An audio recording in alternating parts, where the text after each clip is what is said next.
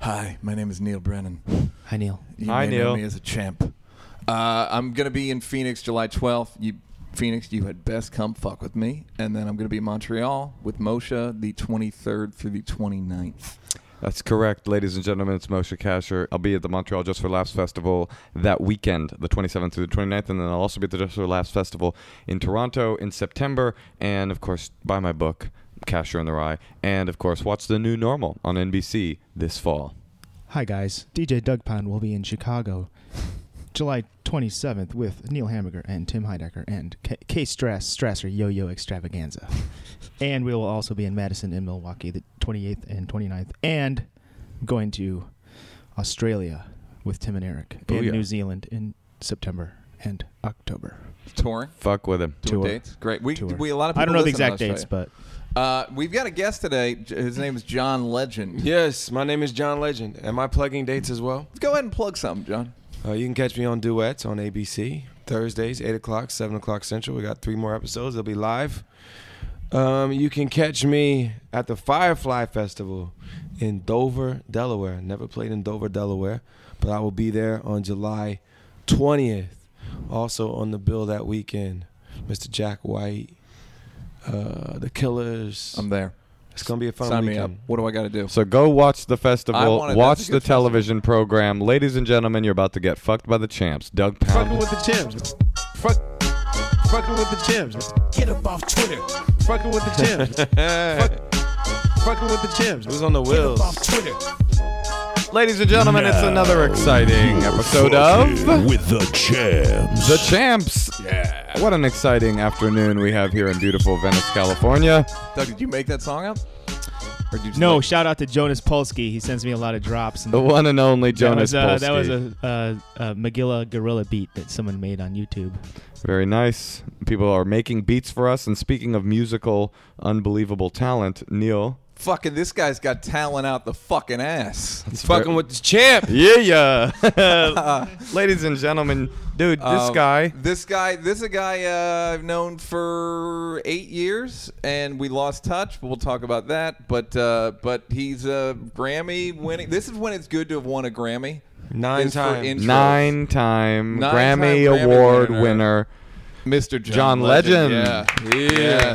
Yes. So, John, first of all, I don't know.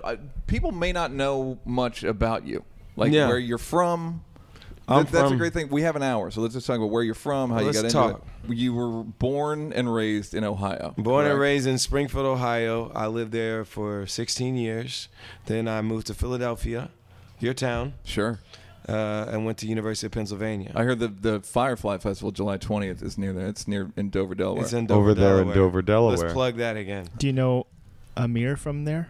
I know Amir. I met Amir Thompson, Questlove from The Roots. I met him when I was graduating. Around the time when I was graduating from Penn, I would go down to an event called Black Lily. Dave's probably familiar. I mean, Neil, excuse me. They're the same dudes. They co-created each other. They co-created each other. Neil's probably familiar with that event. Was that Sunday show that they would do like an open mic thing at a place called the 5 Spot. Also at a place called Wilhelmina's in Philadelphia. And at one of those events, I walked up to Amir and handed him my demo. And it went nowhere. That interaction went nowhere. Was your demo any good? It was okay. Do you think he played it? Did he listen to it? He never listened to it. He doesn't remember getting it. And were you embarrassed to do that? At the time? No, I wasn't. You were just embarrassed. hungry. You were too hungry to be embarrassed. I was ready to be heard, and Right. I felt like, and at the time you always feel like you're great, like you deserve to have a record deal right But it then. wasn't awful. It wasn't like embarrassing. It wasn't awful, but it wasn't where I needed to be where I am What now. was on Right. There are no songs that are on any of my major label albums that was on that demo. Were they covers? No, it was original songs. It was original songs I worked on with a guy named Dave Tozer, who produced subsequent songs on my major label albums. But at the time, we weren't ready for the major leagues yet. Got it. Handed somebody the equivalent of a demo. It was a very uncomfortable and embarrassing thing. And it was very recently. Who was it? I won't say who it was. Wait, somebody handed you it? I handed somebody my book who was taking writing submissions. But and I was like, hey, here's my book. You know, if you like it, consider it a writing submission. If you don't, consider it a gift. And she went, I thought you liked me as a person. And I was like, I do that. Was this on a date, man? No, it was like yeah. I was looking deep in her eyes. I was looking deep in her eyes, and she kind of leaned in towards me, and I was caressing her face, and then I just went, "Booyah! This is the brand new hotness, Casher in the Rye, available now." And then I was like, "I'm sorry, I didn't mean to make it weird," and she just went, "This is awful." Really? That's a horrible really fucking story. Perhaps she overreacted. It could be true. Yeah. I'm trying to think of who could have. I don't know. I don't want it. That Let's doesn't name matter. names. Lena? Was it Lena Dunham? No, it wasn't Lena Dunham. Who else would you submit a book? Don't worry That's about not who a it demo. was. That's a published. I'm just saying it's an analogous situation. Yeah. It's slightly different though, because Quit trying to relate to John Legend. I'm sorry. My bad. Once it's been published, you are not in demo phase anymore. That's real. Okay, you're right. Yeah. But I'm with you on that thing. Well, you get. Bitch, I'm published. That's what I said to her. I started dancing around. You know me, I'm published, bitch. You started making it rain with pages. I was sea-walking and ripping them out. Read my book. What do you do with people? Must hand you demos constantly. I'm not allowed to take them anymore. That's what I always Lucky tell people you. I always tell people, because me and Dave used to call it getting served. Yeah. Where it's like, hey, get it. And it's like, no, I want nothing. I don't want to get sued. Yeah. So I have been sued, and my lawyer has instructed me to never take a demo again, because I got sued for a demo I never listened to, and it had the same lyric as like 3 words that were the same. What were the words? Can you say? There are 4 words. Where are you now? Well, I mean, yeah, you're a thief. That's very clear. How could you think of the words could've "Where never are thought you of that now"? on your That's own. not possible. There's never been another song with that in it. So I wrote a song called Maxine's Interlude with Dave Tozer on my second album, and this guy apparently handed me a demo a couple years before my album was released, and it had the lyrics "Where are you now" on the demo, and my song also had the lyrics "Where are you now." So Not in the hook or anything, just in there. It was an interlude, so it was there Right, really so wasn't a it's not a hook. hook or- yeah. So it was in there, and he accused me of stealing it from him, because how could I have possibly come up with "Where Are You Now" without him? You can't. And do you have a guilty conscience where you're like you? No, feel, I have a completely free conscience, because I know I just. And did you settle? Yeah, I had to. Yeah. The real question is, do you believe that he believed that you stole it? You know, I went back and forth about that. Right. Because maybe he really believes it. People get crazy, you know what I mean? They start creating and they narratives. get thirsty. Like, cats are thirsty out there. Like, Right. Need some milk. they need some milk. Do you see why that's very difficult for me to believe? Yeah. So this might have been his one chance. He felt like he gave me something, and something bearing a slight resemblance to it came out a couple years later, and he was like, "Fuck John, he stole my song." You also think it's like when you gave Amir that demo, you think about him listening to it, Right. Yes, Because that's your. You create a narrative. Yeah. Yeah. you have to create that narrative. That's how you're gonna make it. You But tell yourself. You tell this. You go on Letterman in your head and tell the story of how you gave the demo to Right. Amir. Yes. And you tell, and meanwhile, it means nothing to him. You should go And through all the new Roots music and scan through there and see if there's anything matches up. Even out that lawsuit with the other Yes. one. If an artist just anywhere handed me a demo, I just would not listen to it. Especially now. Yeah. Not even because I just don't believe it's going to be good. You're right. You've heard so many bad demos. I don't have any time to really spend on it. Well, they also don't realize like you're very good and you're also very advanced and you have very advanced taste. So when people go like, "Hey, I just started singing. What do you think of my first day of singing?" It's like maybe give it a couple years before you call me. Well, the thing is, it's extremely difficult to say I can't take your demo. Right. But now I have to say it. My lawyer's like, if you take it, then you're kind of liable if anything you come out with sounds anything like it.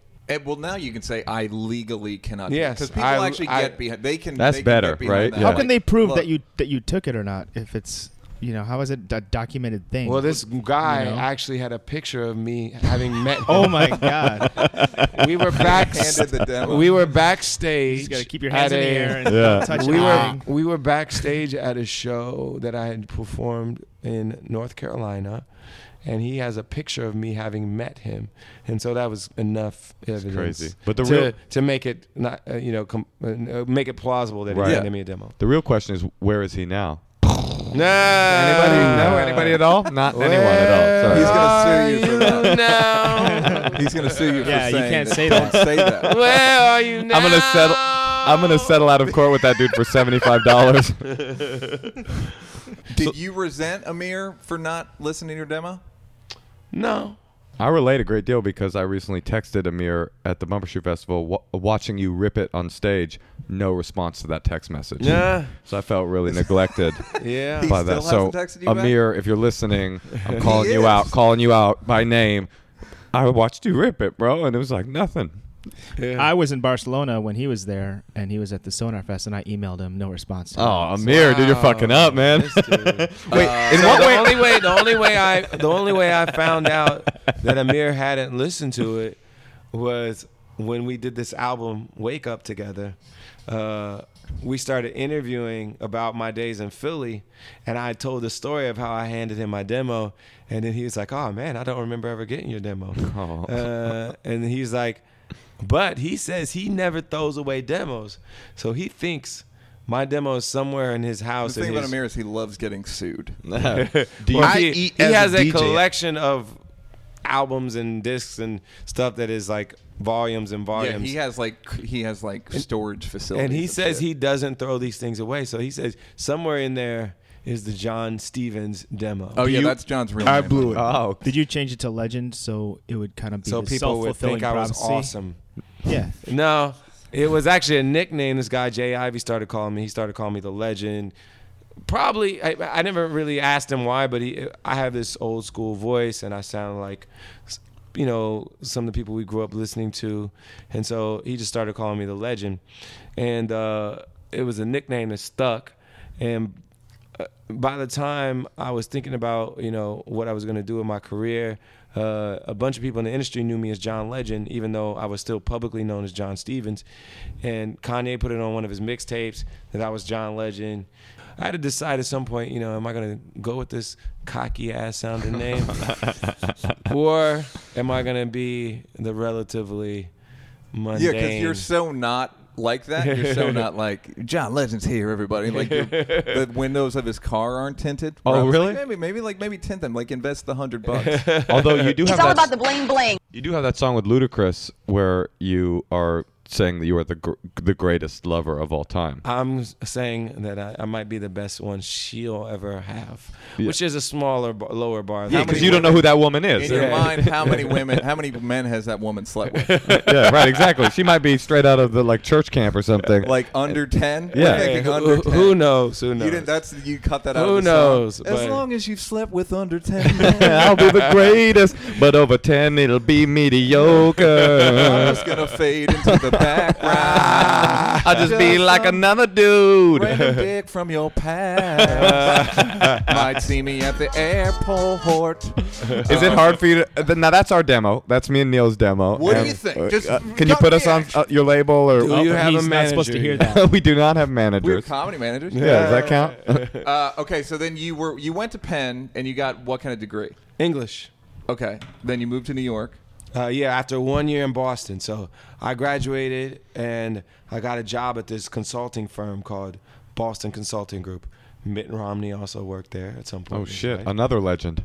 You guys started together. So love it. No, we did Mitt not. was going to run actually as Mitt Legend. So did Bibi Netanyahu. And did he really? Oh, that's some my other guy. famous people. That's my guy. That's Moses. That's my Mitt Romney. You're of the tribe? He's one of the big Jews. Okay. His brother is a rabbi. You have a very Israeli kind of name. Look at those It's arms. very Israeli, but I'm not Israeli at all. Yeah, I'd have very Israeli kind of arms, too. Were you in the army or anything? No, look at me, man. No, of course not. No, but those military issue glasses, though. They got some real dorky dudes. No, they do. It's what's interesting about the Israeli military is that because everybody goes to the military, they have like geeks and hippies and weirdos and freaks. Everybody has to go to the army. They have like the medical guy. They have the communications guy. Every person has to go to the army. Not everybody's fighting. Right. It's like the Breakfast Club, except they hate Palestinians. That's right. Well, no, that's an unknown thing about the Breakfast Club is that all of the characters, they all hate the Palestinians. As well. Yeah. Interesting. It's not spoken out loud, but you can see it if you watch it again. All right, so you lived in Boston. You were making you were doing like a guy who went to Penn. I was doing the guy who went to Penn thing. And were you doing it to make to fulfill somebody else's obligation, or did you just feel like it's a fine way to go? Well, I had to work, so there was no question about whether I was going to work or not. It was just a matter of what kind of job I was going to take, how much money I was going to get paid, because I was going to do music on the side, and I was making demos, I was doing all this and that, but I was going to have to work a day job anyway, so either I was going to be a waiter or I was going to do something that was in line with my degree. So I decided, let's make some money. All my friends are doing it. Was it like an evil corporation kind of thing? I didn't feel like it was evil. It was a bunch of was it a hedge fund? No, BCG is a consulting firm, and they do strategy advice for big companies and medium-sized companies, mostly big companies. I just feel like if Mitt Romney and Bibi Netanyahu worked there, there's probably some shady shit going down. Yeah, but this was young in their early part of their careers, and then they graduated to Bain Capital. To more other shady shit, and military industrial complex and all that. No, most R&B singers start at Boston. Yes, as you can imagine. Trey Songz was right alongside me. Yeah, Kells was there. Yes. Kells was my supervisor. It's the Candyman. Candyman started there. Actually, Candyman wrote "Knocking the Boots." Body Knocking the Boots. Candyman's the early '90s. You remember the Come Baby, Baby, Knocking Boots. Knocking the Boots was H-Town. That was H-Town. Wait, what was Candyman? Give me some what did Candyman do? Well, what did Candyman Hey guys, when John sings, ooh boy, you're right. When John sings, we all shut the fuck up. Yeah, you stop talking. That was just another sound effect. So you're in There's Boston. no guy called Candyman. There's a movie. You get this. There for sure is Candyman. I'm not familiar with this. There's no Candyman, and I doubt that he would sing "Ooh Boy, I Love You So." No, that was the girl singing to him. Candyman. No. All right, guys, we'll cut this entire part out of the podcast. No, I'm we're embarrassed. Leave it as a public shame. No way. It's a shame, exactly. As your lack. We have Google machines here. Somebody can Google it. All right, so you're in Boston. I'm in Boston for 1 year, and I asked my firm, can I transfer to New York? Because that's where I wanted to be in the first place. And how often did that's you the sing concrete jungle where dreams are made of. Yeah, apparently. Of course. And I was singing, I was writing, I was making demos, this and that. Is there an open mic circuit for singers? Like, what do you do if you live in Boston? In Boston, and you no. want to be a singer? In Boston, I was driving down to New York and Philly every weekend. Wow. So I wasn't doing the music thing in Boston. Okay. I would work all week and then go down to Philly or New York on the weekend. So I was like, can I just move to New York? Shaggy. And so I did move to New York, and things started to move once I got to New York. How? I met Kanye in 2001. Where? At Jimmy's Uptown, which you can actually, the day I was there and I met him, I recorded a live CD. So you can check out Live at Jimmy's Uptown. It might be on iTunes as well, but also Live at SOBs. But Live at Jimmy's Uptown, that was in the summer of 2001. I met Kanye because he was my roommate from college's cousin. Okay. My roommate's name is Devon Harris. We went to school at Penn, and we were roommates in New York when I moved to New York. He said, my cousin's moving to town. He just produced some stuff for Rockefeller. The Blueprint was about to come out in September of that year. September 11th. September 11th, as a matter of fact. Is that right? Yes. It was supposed on to the drop day. It it did drop on. Wow. And still sold like 500,000 copies. But it came out the day, the day. Something else came out that day, right? Al-Qaeda, yeah. Yeah, Al-Qaeda. Yeah, Bin Laden came out. The Patriot Act. He dropped his demo that day. The war in Iraq came out. Can I just? This is more interesting than I just need to say this for my own. The artist is Candyman. The song is called "Knockin' Boots." So fuck all y'all. But That's Shaggy. No, this is Candyman. No, but Ooh Boy, I Love You So is Shaggy. I might have. But that was his was a sample. When Shaggy used it, by the time he used it, it had been used. It probably before. was, yeah. I feel really vindicated. So you were right. I was right. But the actual song I was singing was H-Town. You're right. I have some bad news for you. I still feel like you're wrong. What's the song called? Knockin' Boots? Fair enough. So does everybody else. Candyman, Knockin' Boots. I'm sorry, John. Please continue. Folks. All right. So you recorded and was Kanye? Okay, let's talk about Kanye because I think he's maybe the most Do you think would you agree that he's misunderstood, or do you think he's perfectly understood? I think he's complicated. I think people don't see every side of him. They see kind of the most kind of outlandish sides of him. Right. And they don't know him as a person, but that's what it is. You don't know us as people. Right. Completely. You know parts of us, and parts of us get caricatured into all of us. Right. And so the things people see him do, they are real. They're not mirages. But they're not all of who he is. Well, the problem also with Kanye is that his music is so like sort of complex and like brilliant, and so some of the things he does are, let's say, more sort of less complex and brilliant in the public eye, and so there's this sort of weird juxtaposition of what people see, like this image that people see. Well, one of your buddies is Kanye West. And then it's like profound music that he's making. So he's hard to understand, I feel like. Well, he's a complicated guy. Yeah. And he's obviously a genius guy. Like as a creative person, he's one of the most important people we have in the culture right now. So I completely agree. I agree as well. I've always said that. I agree as well. I mean, and his importance, particularly in music, but he's also, stunning when it comes to visuals and conveying what the music means visually. And he has a great eye for all of that, and he has a passion for art and design, and he's such an important mind that we've got to value people like that. I think he's done more. You could make a case that he's moved hip hop more than anyone in the history of hip hop. That's interesting.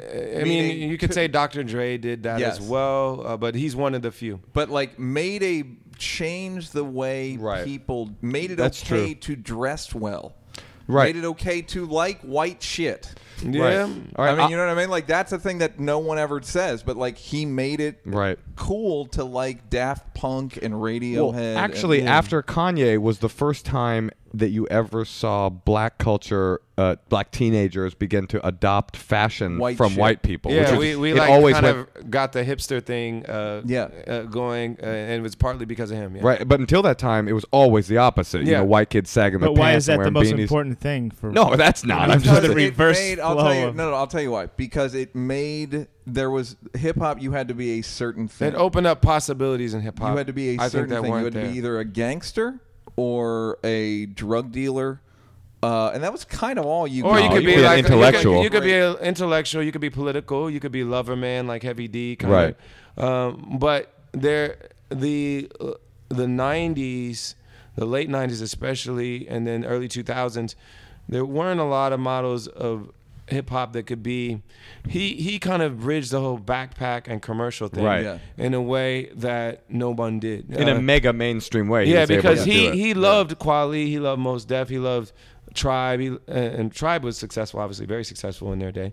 But he was one of the few that bridged this whole backpack aesthetic with making hugely commercial, popular records, and he brought a level of artistry to hip hop that I don't think anyone has brought. Right. You could argue that Andre. No one has made, but Andre. But you could argue that Andre beats. Right, but you could argue that Andre was making a lot of his own beats on that last speaker box. You could argue that he tried to do that with The Love Below, but first of all, it was too separated from the hip hop persona that he had established, and it just didn't. I loved that album, but it didn't quite like break that sort of barrier like and Kanye it did. wasn't as much of a hip hop album. That's right, exactly.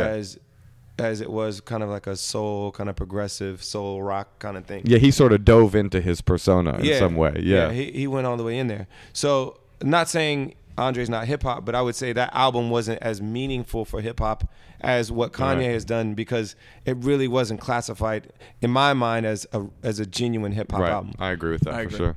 And if Andre made his own beats, he made Hey Ya? He did make a lot of his own beats. I'm pretty certain of that. Yeah, I guess Kanye, he is a producer and a musician. It's getting to the point where Kanye has more hits than Dre, right? Yeah.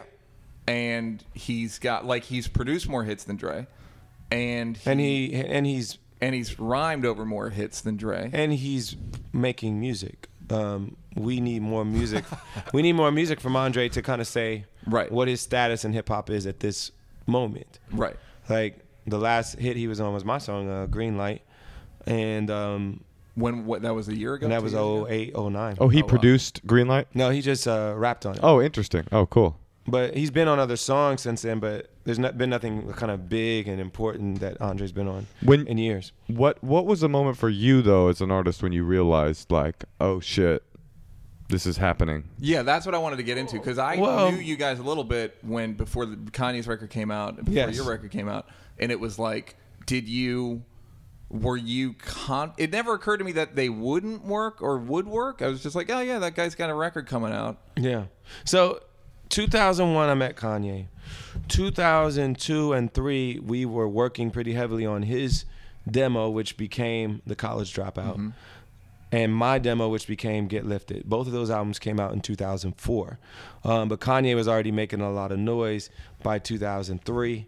Through the Wire came out. He got in an accident in 2002, I believe, or was it the end of 2001? I forget. But he got in an accident. He did Through the Wire. Through the Wire was his first big song. He also did Slow Jams with Twista and Jamie Foxx. And those songs started blowing up when I was on the road singing backup for Kanye and playing keyboards with him while he was out promoting his songs to like small clubs, and we would go to like Norfolk, Virginia and Chicago and all these smaller venues, play in front of like 200 people, maybe with a radio station involved or whatever. And doing well? Were you well received, or was it? It was small. It was small, but these two songs were blowing up. So those are his two calling cards. Through the Wire and the Slow Jams. And so we would go to these different places and people would notice, like, who's that guy singing? Because I was the only guy singing, and then Kanye was rapping. And sometimes Consequence would be there, GLC. These were guys that were signed to Kanye's label. So we'd be going around and, you know, it was going well. But when those songs really took off and there was a lot of excitement around Kanye's album coming out that February of 2004, that's when record labels who I've been shopping to over the last 2 years with a demo that started to resemble what Get Lifted became. So over 2002, 2003, I did like Used to Love You, Number One, Stay With You, a lot of the songs that were on my first album. Used to Love You was on one of Kanye's mixtapes, right? Yeah, it was on the I'm Good mixtape. Right. So those things were already in existence, but I wasn't getting signed by anybody. For some reason, they just didn't feel like they believed That's the other thing I've noticed is the way that the record business works. It literally, they'll just kind of like flirt with you. Yeah, they'll flirt with you. They'll just kind of like, no, we should sit down. Yes. You should come in. They do that in comedy, too. But they're risk averse. Yeah. It'll take over years before they're right. But they're risk averse. So the same demo that I was out with in 2002 and 2003 suddenly sounded a lot better once The College Dropout came out in February of 2004. And had that Kanye sound. And sold 400,000 records the first week. So Used to Love You, all these songs are on there. The only song notably that wasn't was actually Ordinary People. So pretty much. Had you written it though? No, I had not written it. Okay. So that was one of the only songs I wrote after I got my record deal. So I got my record deal in May of 2004. So started working with Kanye in 2001, had been working with Dave Tozer since 98, 99. And the two of them were the main people that crafted my demo. And then didn't get a record deal with those songs that were made over that time period until May of 2004. This was after Kanye had officially blown up. And then I went on tour with him in Europe. And when I was on tour with him in Europe that summer, I had just written a hook for the Black Eyed Peas We're just ordinary people. It was over a beat. We don't know which way to go. And they were going to rap to the main part, and that was going to be the hook. And me and will.i.am wrote this hook. And I was like, man, this really sounds more like a love song that I should be doing and not a rap song that, you know, a pop rap group should be doing. And so was that before Where's the Love? It was around the same time.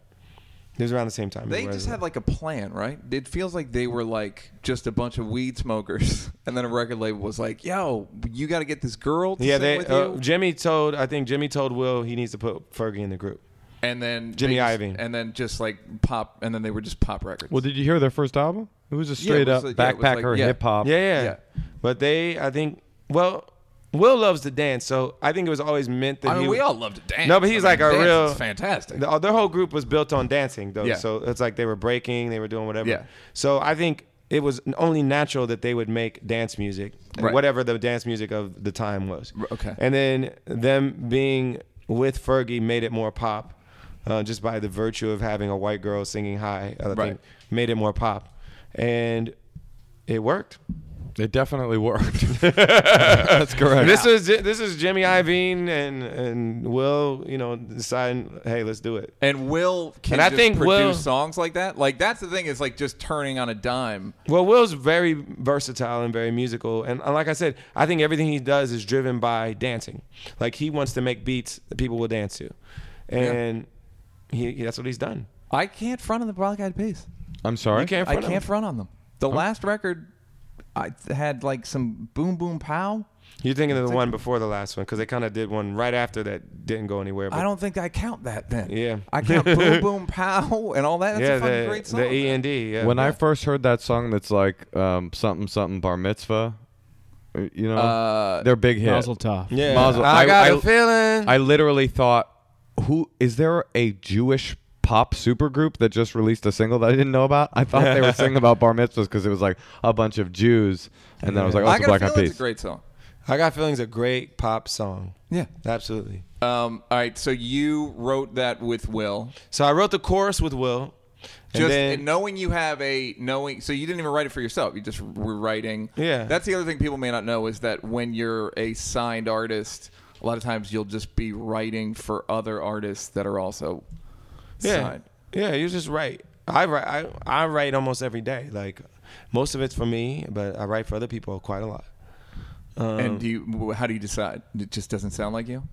Well, when I go into a session to write for a person, then I write with them in mind, and it's not for me. But there will be a song on my album. There'll be probably a couple songs on my album that I meant for other people. They didn't take them for one reason or another, and then I was like, well, actually, I would sound really good doing this. I'm going to keep it. Yeah. You say that in front of them, correct? You know who'd sound great on this? the legend himself. I don't do that. John Stevens? I don't do that at the beginning, but if I live with it for a while and I'm like, wow, I'd probably do better with this than they would, then I some way try to finesse it away from them. Have we talked about the way credit gets split up in the music business? We haven't. Have we talked about it? Because it's so crazy. You know, they will just write, John and whomever else will just write a song, and then after they've written it, they'll go, how much of the profit should I get? How much of the profit should you get based on your contribution? Yeah. So it must just be like a lot of weird fights. It can get awkward if people don't represent correctly what they've done. Most of the time, we don't have fights. If there are any fights, are usually over, like, it's usually within the margin of error. It's not like a dramatic difference, like where I say I'm entitled to 60% and they say I'm entitled to 30. It's usually not that. It's usually more like I say I want 50 and they say I should get 40. And we go back and forth within that 10%. And you'll go, but I came up with the chorus. Yeah. Then I'll say what I came up with, and eventually you just try to do the right thing. Most people do. It also must. And there's also ways you can do power moves, though. So if you're a certain artist, I won't name names, but if you're like a super successful pop artist that doesn't write songs, you still can get writing credit on your song. Oh, yeah. I was going to say, if you're a nobody songwriter, you probably get less credit than you deserve. It's a power move to an extent. Everything is a negotiation, and negotiations are in some ways driven by your leverage. And so like someone like Madonna, we're not going to say so Madonna, yeah, like, if like, you're Madonna, and then no if one's you're gonna Madonna, go, no, if you're Madonna, you don't even have to have the artifice of saying I wrote this much. You can just say, oh no, I'm taking 25%. Right. Period.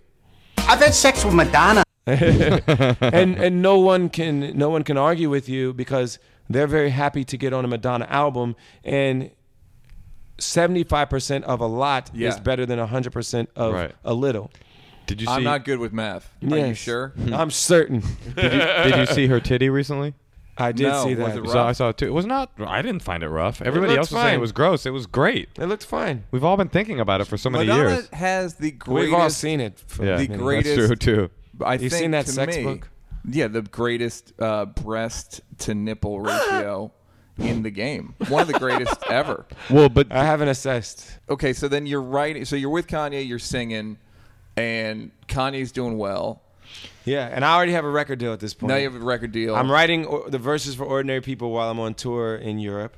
And everything else, when I come back, we got to finish the rest of the album. I record a demo of Ordinary People, and I promised Will I would let him produce it since I kind of stole the song from our session. And what ended up happening, though, the demo that I sent him was the version that came out on the radio. Through a on snafu? purpose. No, on okay. purpose. But the more we lived with it, we were like, why would we do anything to it? Let's just put it out the way it is. And so in August of 2004, I put out my first single, Used to Love You. It was kind of loosely based on the beat that Kanye had done for Get By. Right. Were you scared about that? Nah. Okay. We thought it was like a good continuation. I did too, and somebody else had done that back then too, right? Like there was a little movement where they would like take a beat and make an R&B song. Yeah, you kind of chop it. Yeah, it's Yeah. been done many times actually, where something that was big in hip hop, somebody's done kind of a R&B take on it. Right. And this wasn't even the same beat, but it was similar enough that it would draw comparisons, but not the same. That came out. It did okay. It wasn't like a big hit, but it was like the first thing people saw from me. But at the same time, a station in Chicago started playing Ordinary People, WGCI.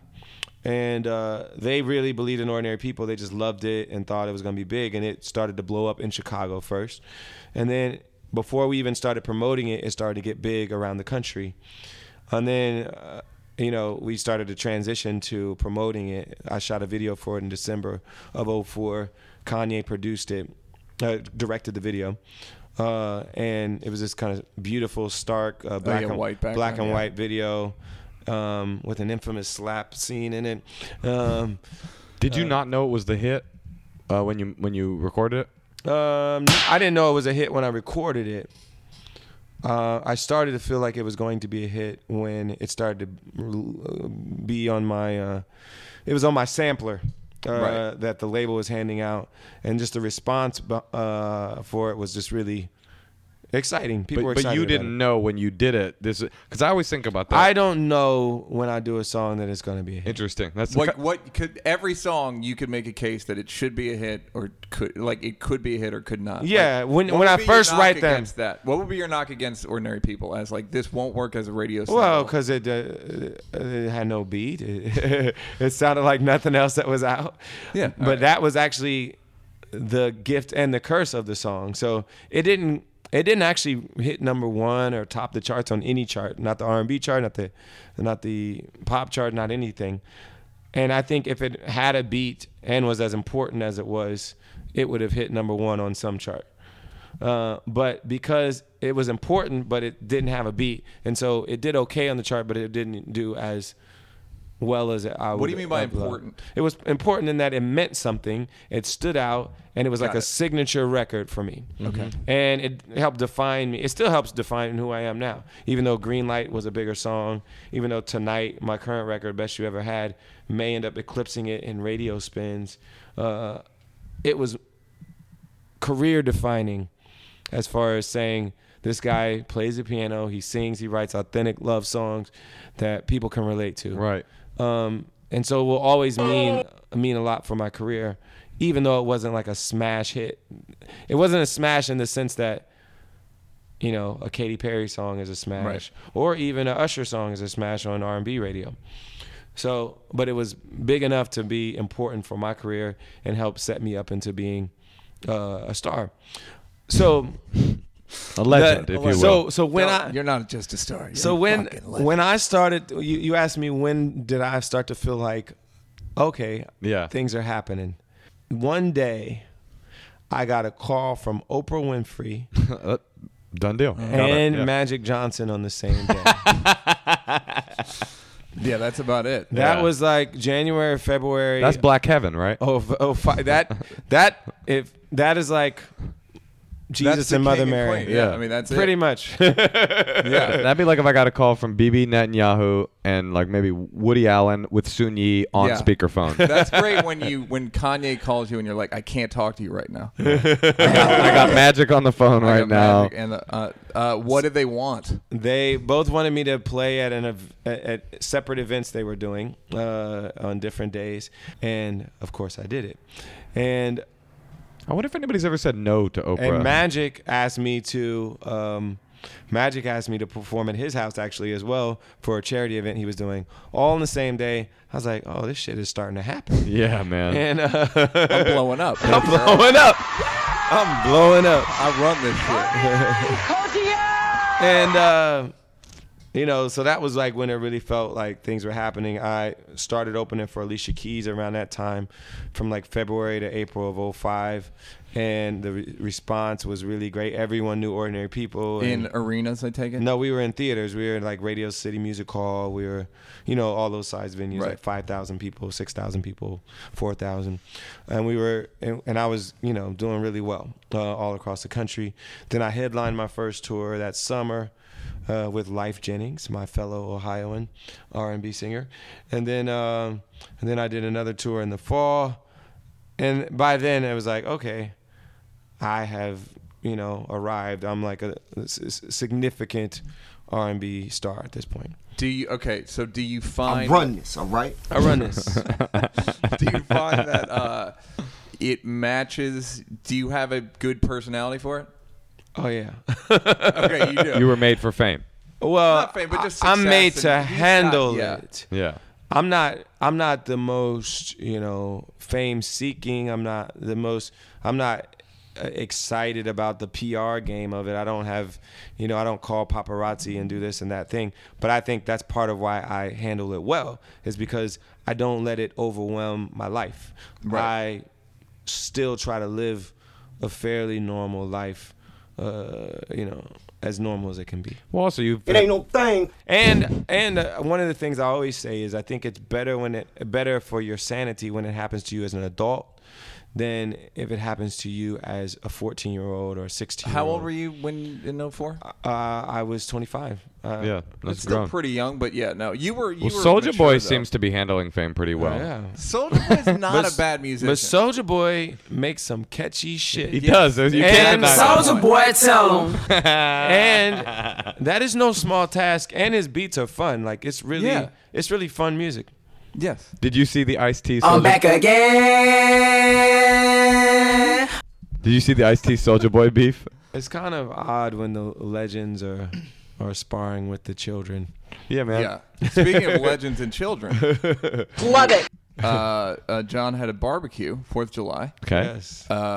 He was nice enough to invite me. Very cool. Yeah. We're friends, and we're actually on the street friends. Sure. All right. So at the party, Frank Ocean. Frank Ocean. This on 4th of July. Frank Ocean and Stevie Wonder. Wow. Yeah. Stevie Wonder is on your party invite list? Yes, he is. That's he pretty came. great. This is the first time he ever came. I've invited him multiple times. I've had Bill Withers at the house. Did you really? Yeah, recently. He became a friend because he heard my song, or my cover of his song. Which song? I Can't Write Left-Handed. It's on the album with The Roots, Wake Up.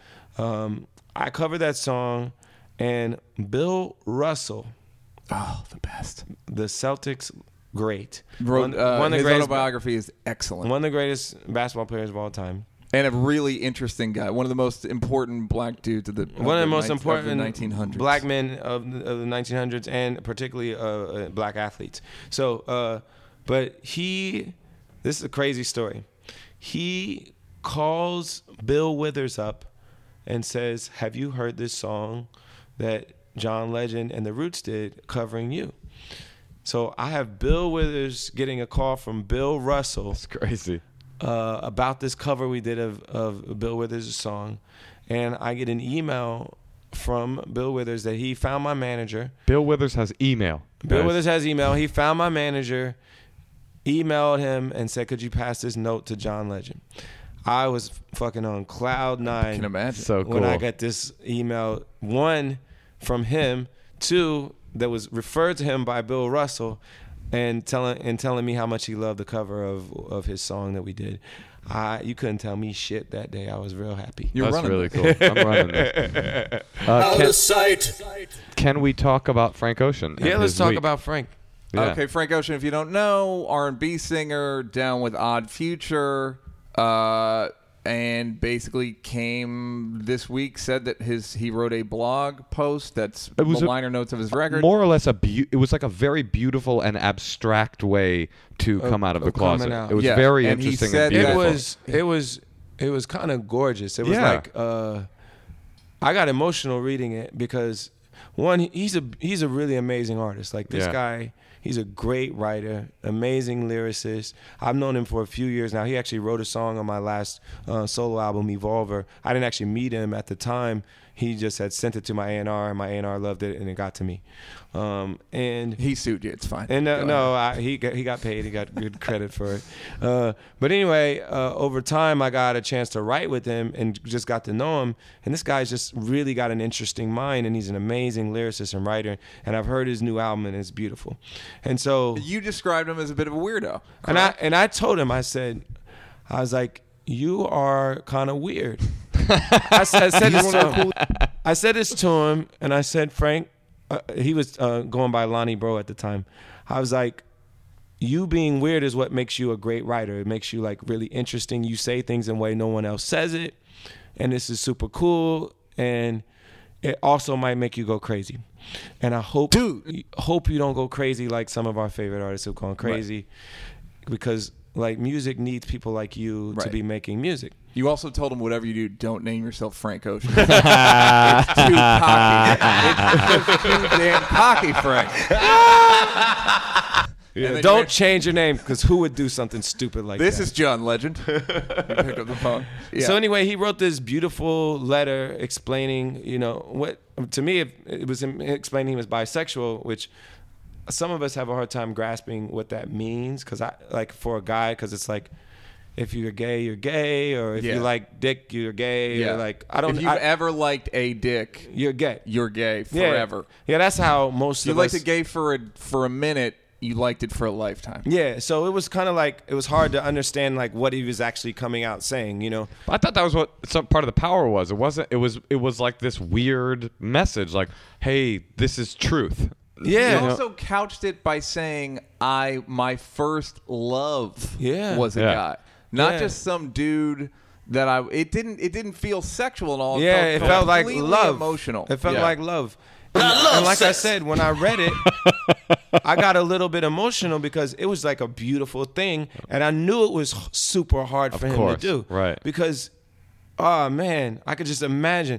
I know, especially Odd Future fans. You know what I mean? Yeah, and the whole issues that they had with saying faggot. Especially a lot. Odd Future members, right? Fans. Did you see Tyler's tweet about it? Yeah, he supported his boy, which I thought was great. He said something like, "My man finally fucking did that shit. Anyway, I'm hungry," or something weird like that. Yeah, it was. Oh, I'm on the toilet. Yeah. But it was like a moment. Like it was a moment in hip hop history, because no one's really done this. Right. No one's really come out, though. Obviously, there have been gay R&B singers for years, right? But no one one specifically by name. Oh, just kidding. I'm just kidding. No, out them. Be brave for them. So anyway, for him to do this was such a brave, like beautiful thing to do. And, I agree, and I think it sets up his music perfectly, because if you understand the kind of man that would be able to write that letter and do it the way he did it, then you'll love the music he's going to make, because it's really honest and beautiful and super bold and artistic and cool. I'm excited for the music to come out and everybody to hear it, because it all just makes sense. That's the value. I think I told him this at your party. All right, I told him I was proud of him. Yeah, I told him that too. but I said I think I said it first. Yes. And Chrissy might have said it first. No, so I told him I was proud of him, but that's the beauty of youth. He didn't know not to come out. Do you know what I mean? Like he knows it's a little bit brave. Well, he knows it's risky. He knows it's risky. For sure. I don't think if he knows. Do you and think trust he knows me, exactly how risky it is? Well, of course, he's not. You're watching his Twitter feed, then you'll know what kind of response he's been getting. Well, this is what I wanted to say. At the party, Yeah. I'm not gonna. I went over after I said, "Hey, I'm proud of you."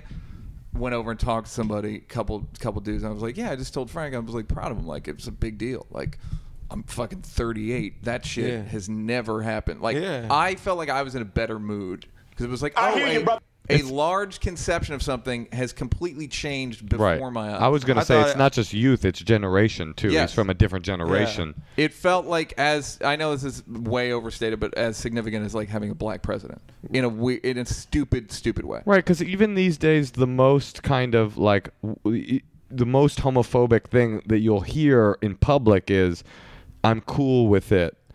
But don't put it on my face. But that, which sounds ignorant or something, but 20 years ago, it wasn't "I'm cool with it." It was "fuck that shit." So, there's like slow shifts. And well, obviously the president came out for gay marriage. Obama.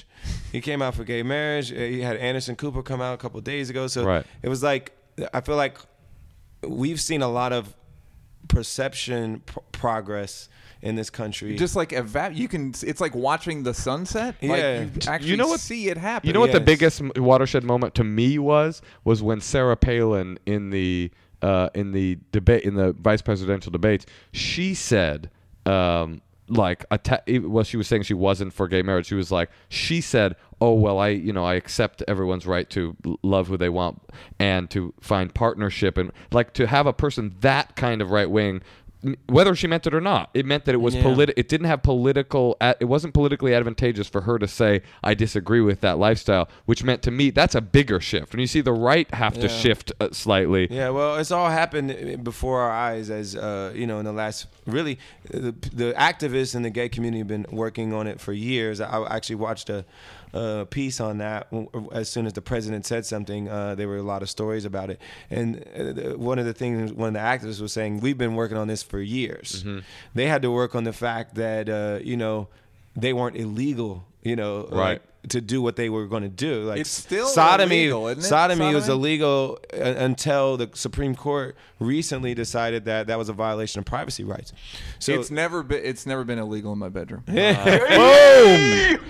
Boom. It's been legal since 98. For those of us who haven't really been paying attention, they've been working on this for a long time. But for those who are kind of just paying attention, all the major kind of public progress has been made in the last 5 to 10 years. Right. And especially lately, it's been like a sea change in perception. And you see it in the polls. Surprise, motherfucker. You see it in the polls. You see it in all these things.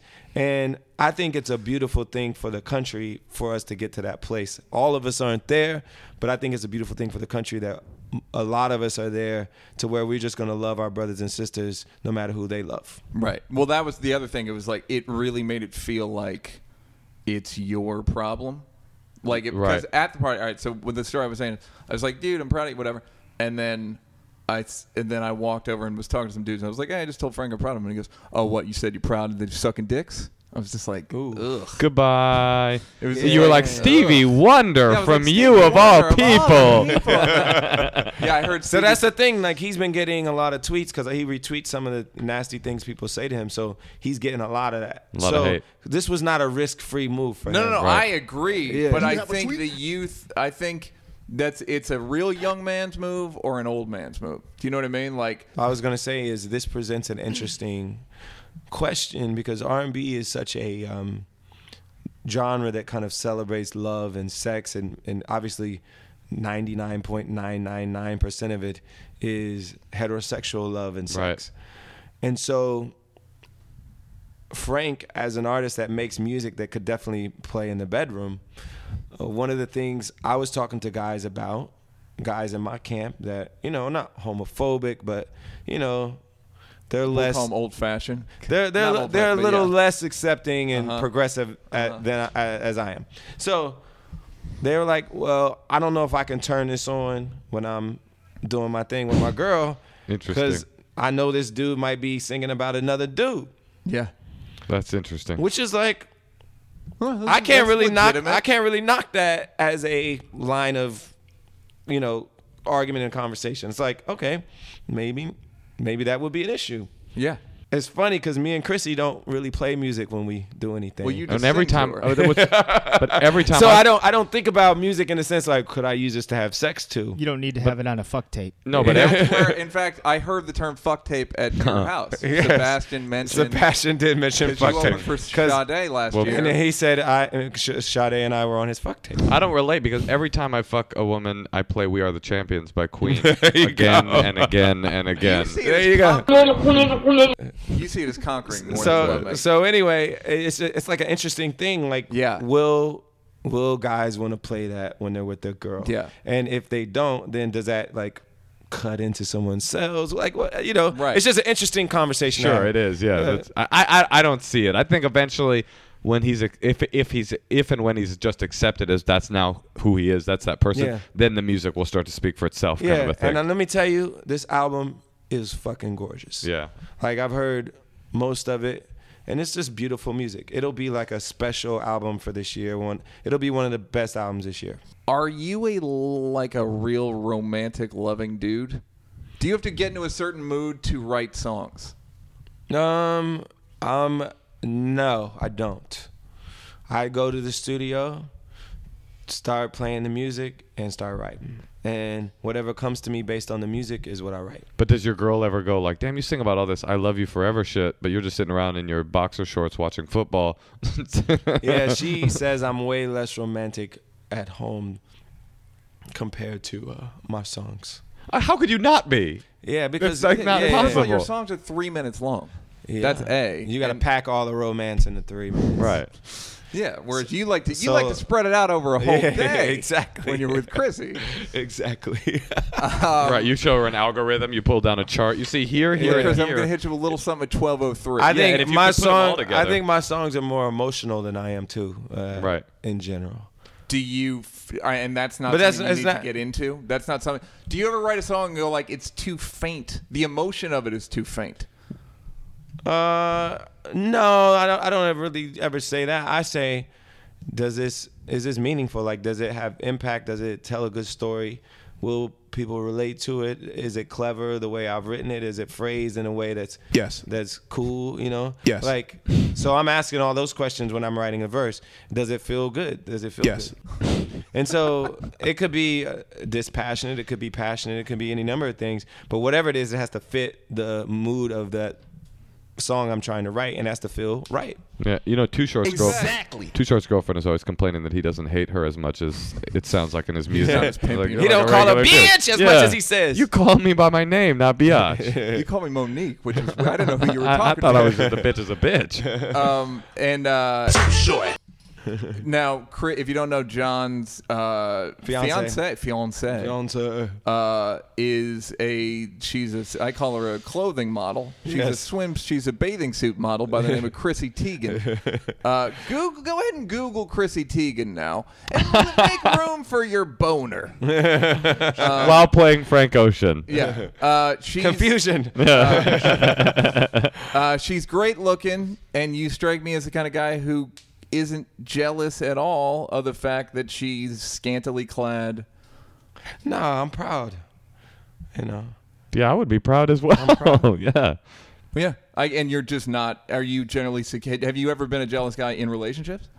No, I'm not very jealous. That might be bad. Maybe I should show some more jealousy sometimes. I think Chrissy wishes I showed more stage a jealous thing. That is an odd thing that some women like a jealous streak in a guy. They want to believe that you really care, But that's not a real way to express care. That's a real way to express insecurity as far as I'm concerned. Amen. Yeah. And so I try to show I care in other ways, but jealousy is just not really my thing. It's not a good thing. It's not a positive or healthy emotion. But everybody's different. It's just not in me. I reserve my jealousy. If you feel like you need to stage something where, like me and I saw Neil tonight. Hey baby, I saw Neil. Why is we he had a bit acting of a weird? falling out. Why is he acting weird? Yeah. No. What do you think I mean? Just keep saying. What do you think I? I don't know. What do you? You tell me. I saw you looking at Stevie Wonder at my party, motherfucker. I run this, all right? I run your life. That's the kind of jealousy I want to be with a girl. Where'd you go? Give me your cell phone. Who you texting? You tell me. Yeah. So that's interesting that you now when you go. How do most of your songs do you approach when you go to work? Do you go with an idea, or you go and just I go with music. Sit at the piano and I go with music first. Sometimes I'm writing the music myself, so I'm sitting on the piano. Sometimes I'm sitting with the guitarist, and he's strumming some chords, and we're like, that sounds pretty good, and I start singing a melody over that. Sometimes I'm working with guys that make beats, producers. So beats are more than just drums. They're like instrumentals that they think could be the basis for a song. And so I'll sing melodies over that, and whatever mood that the music... Do you hum sounds, or do you... Yeah, I hum say sounds. Words? So, all right.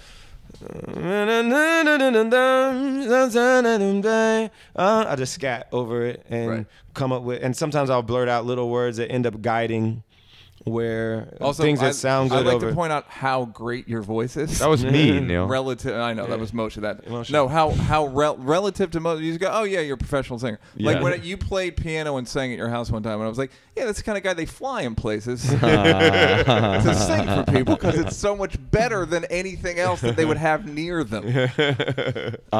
John, who's your top female and male R&B singer besides yourself? Who are your favorites? They're just singer in general. Current? Yeah, well, let's do current, and then all time. Current. And you don't have to rank Doesn't have it. To be R&B either. Yeah, who have the greatest voice? Who are the greatest voices? Oh, that's interesting. Let me think. Let's talk kind of all time my favorite vocalists for now. So one of them is Nat King Cole. Sure. One of them is Marvin Gaye. One is Stevie Wonder. One is Nina Simone. One is Jeff Buckley.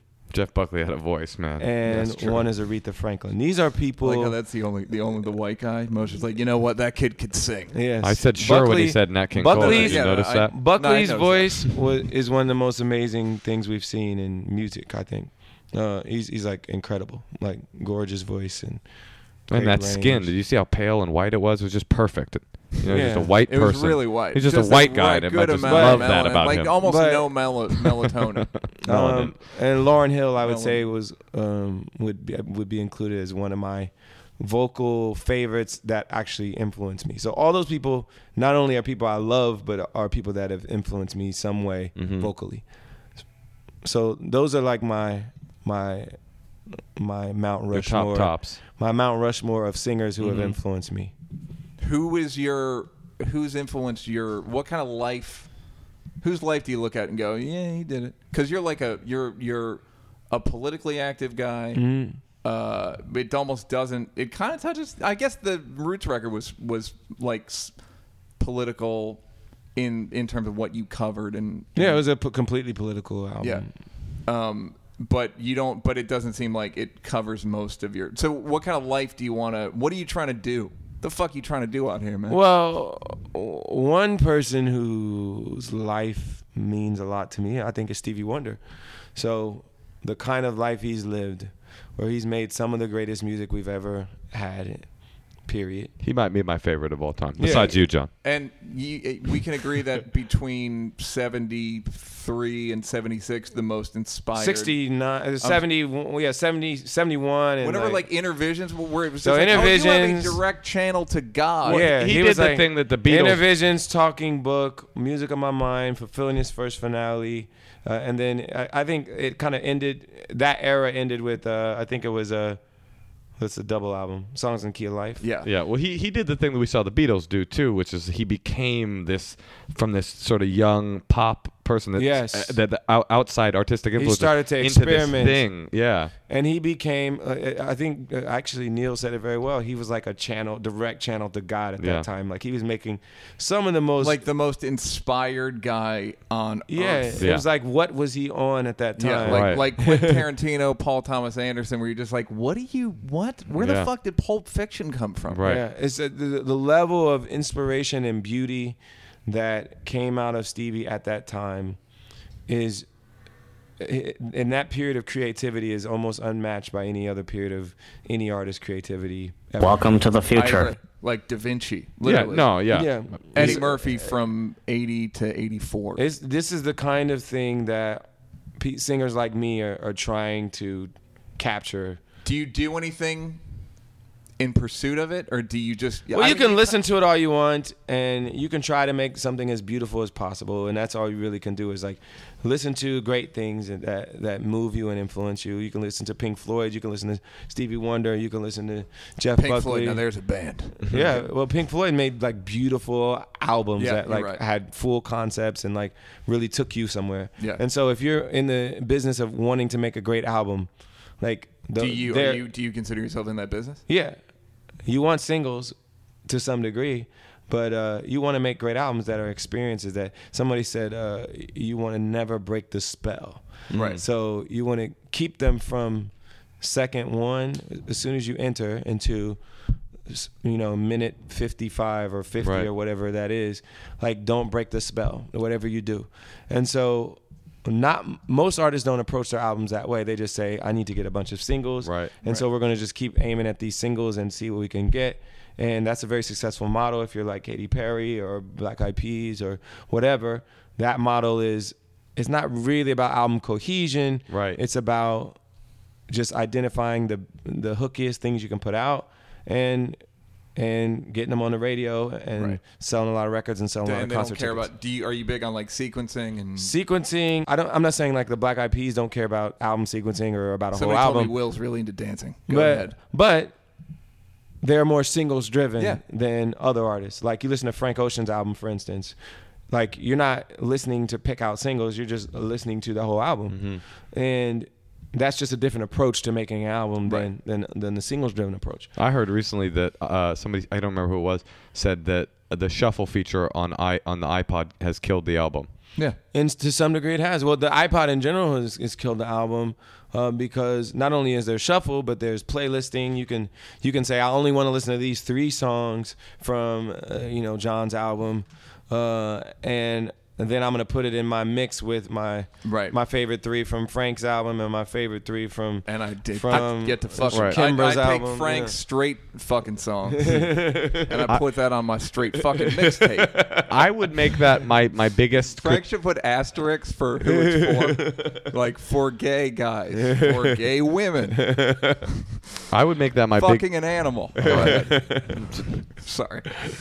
I was going to say, I would make that my biggest critique of contemporary hip-hop is that, and this is, I think, what Kanye does right, is there's so few cohesive albums. Yeah, the album because craft. They're so worried about pumping out mixtape after mixtape after mixtape that shit like The Low End Theory or My Beautiful Dark Twisted Angel or whatever, I can't remember. Fantasy. Fantasy, yeah. You know what I mean? There's so few of those kind of like perfect albums, Illmatic or Aquemini or, these like perfect pieces. Those artists aren't quite capable of doing it like Kanye because he's really a genius producer. Right. It's one thing to be a rapper and to be able to write great raps over hot beats. Yeah, but then you're just fielding beats from people. Then you're just in the business of fielding beats, like you said, and fielding hooks, and it's very piecemeal put together, and you're just chasing hits, which is, it's Jay-Z has done it the best in terms of like chasing beats but making a cohesive thing. So like the Blueprint, for instance, had a sound,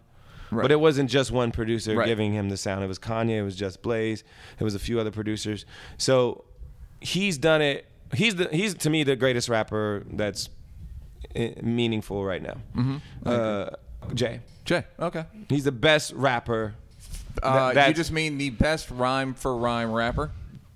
People might say some underground guy that they love but I'm talking about in the sphere in the sphere of people that are actually popular. Right. Jay is the best rapper to me. Kanye thinks Eminem's the best rapper. I think Jay's better.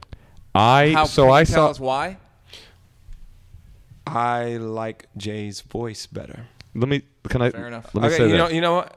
Eminem is an amazingly proficient rapper. Like, he's so good at writing rhymes. Yes. But I think Jay is more listenable because his voice is better. So I just saw Ice-T's although Jay-Z was missing, but Ice-T did The Art of Rap, the documentary, and he interviewed every big dude in hip-hop. The big glaring people that weren't there were the Beastie Boys weren't there, and Jay-Z wasn't there.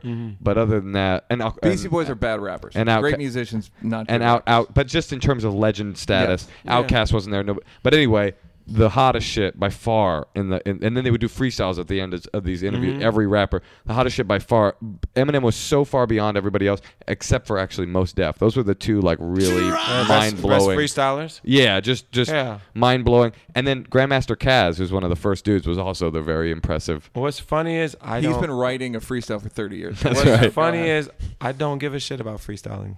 I think it's none of them were real freestyling. I think by it's the way, a stunt. I think it's like a I think they're memorized. Before they are leave for the sure. house. Most of them are memorized. 2, I'd rather hear what you have to say when you've had a chance to think about it than whatever comes off the top of your head. No, I agree with you. It's kind of like a circus act to me. It's like mother jokes. It's cute. It's like mother jokes. Yeah, it's cute. And if you do it well, it's actually quite impressive. But I don't really give a shit because when I buy your album, I'm not buying you because you're a great freestyle. I'm buying you because whatever you put on that wax or on that MP3 or whatever it is going to be awesome. Do R&B singers have freestyle battles? I don't know. Let's find out. You know what? What's funny is the whole Philly scene was known for like open mics and people kind of just scatting. Interesting. Up on the mic, and there was some level like I saw Bilal doing it, and when he was singing, I thought he was freestyling, but it ended up being the song For You that was on his album Firstborn Second. And so I didn't know if he was writing it as he was up there or he had already written it and he was doing kind of like a slightly improvised version of it. Because that's what I feel like most freestyle rap is. It's like a slightly improvised version of something they've already written.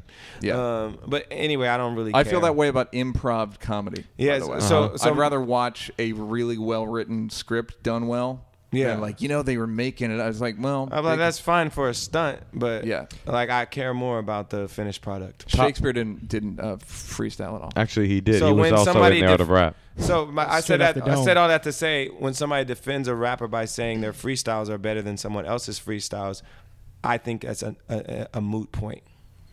I agree, and I think I will never look at it the same way again. Well, no, some of the greatest rappers of all time straight up don't freestyle. They don't have that skill set. Actually, having said that, I don't care if their records are great. Jay-Z is actually a great freestyler. Yeah. There's a hot 90. Gerard, what's Common's a great freestyler. Yeah, and he's a great rapper as well. Top 5 hip hop albums. Ooh. Let's all play. I can't do 5. We can do 3. We can do 3. Let's do top 3. Make it easier. I'm not good at that. Let me think about that. Albums? Yeah. It's hard to like kind of balance the past. I mean, I would say Love Below. Love Below. The Andre's record. That record, the speaker box Love Below. It was brilliant. Record. Miseducation, Lauryn Hills. That's quite an album. Absolutely. We have to decide which Kanye album because one of them. I think the deep dark angel fantasy ocean, the floating sea of dreams. What's interesting to me is that I actually enjoy listening to Watch the Throne a little bit more than My Beautiful Dark Twisted Fantasy. You got it right. Because you could look at Watch the Throne with absolute objectivity, whereas you were involved in making. Yeah, but I was just on Blame Game. It wasn't like I was in a lot Blame of Game's one of the only rap songs that's ever given me the chills. Interesting. Consistently. I love that. I'm proud of it. I didn't write it, so I got to give Kanye all the credit. But I love that song. Yeah. I say Doggy Style. I agree with that. Doggy Style is a genius album. Illmatic, Aquemini. Illmatic is awesome. Low End Theory, and Balloon Mind State by De La Soul. Those are, I think, my favorite. Yeah, those are awesome. Those I'll are give good you choices. I read recently that Snoop has a 147 IQ. Really? That's interesting. Which explains. It does you explain and I have a lot. talked about Snoop before, which is as you said, that guy's a fucking pro. Yeah, he's really a pro, and he works hard. People he gives off this I don't give a shit kind of image, but that guy is going. Yeah, and he's always going. Yeah, and he's out there doing his thing. Yeah. Maybe he was just high as hell when he took that IQ test. My IQ is high as hell. Yeah, everything about me is high. All right, I think we can wrap it up. I think we've got a good sense of. I feel like we could do another 5 hours with you, but here's what the John Legend I know is a nice guy, talented guy, smart guy, and like I said, you had a party, a July 4th party. No douchebags. Interesting. None. I try to live a douchebag. I was probably the biggest douchebag. There were no it was meaning the energy of the party. I took Gerard. He said it had a very familial energy. Interesting. I guess I'm not ever going to get on that invite list then. We'll talk about it. Let's see, but maybe if Chrissy follows you. Well, Chrissy does follow you, from what I'm told. I could, yeah. Hey, maybe you guys should have her tell over. Me. Maybe you guys should have her over for the podcast. We will have Chrissy. That sounds fun. And once you guys have met her, she may feel like you're allowed to be on the party list. Get on the Evite list. John, will you do us a favor and will you sing "You're Fucking with the Champs" for us? You're fucking with the champs. You're fucking with the champs. Whoa, I'm gonna sample that. Fucking with the Chims. Fucking with the Chims. Get up off Twitter. Fucking with the Chims. You fucking with the champs. Get up off Twitter. Get up off Twitter. Now, Fucking with the champs. with the Champs. Find a babysitter. You fucking with the champs.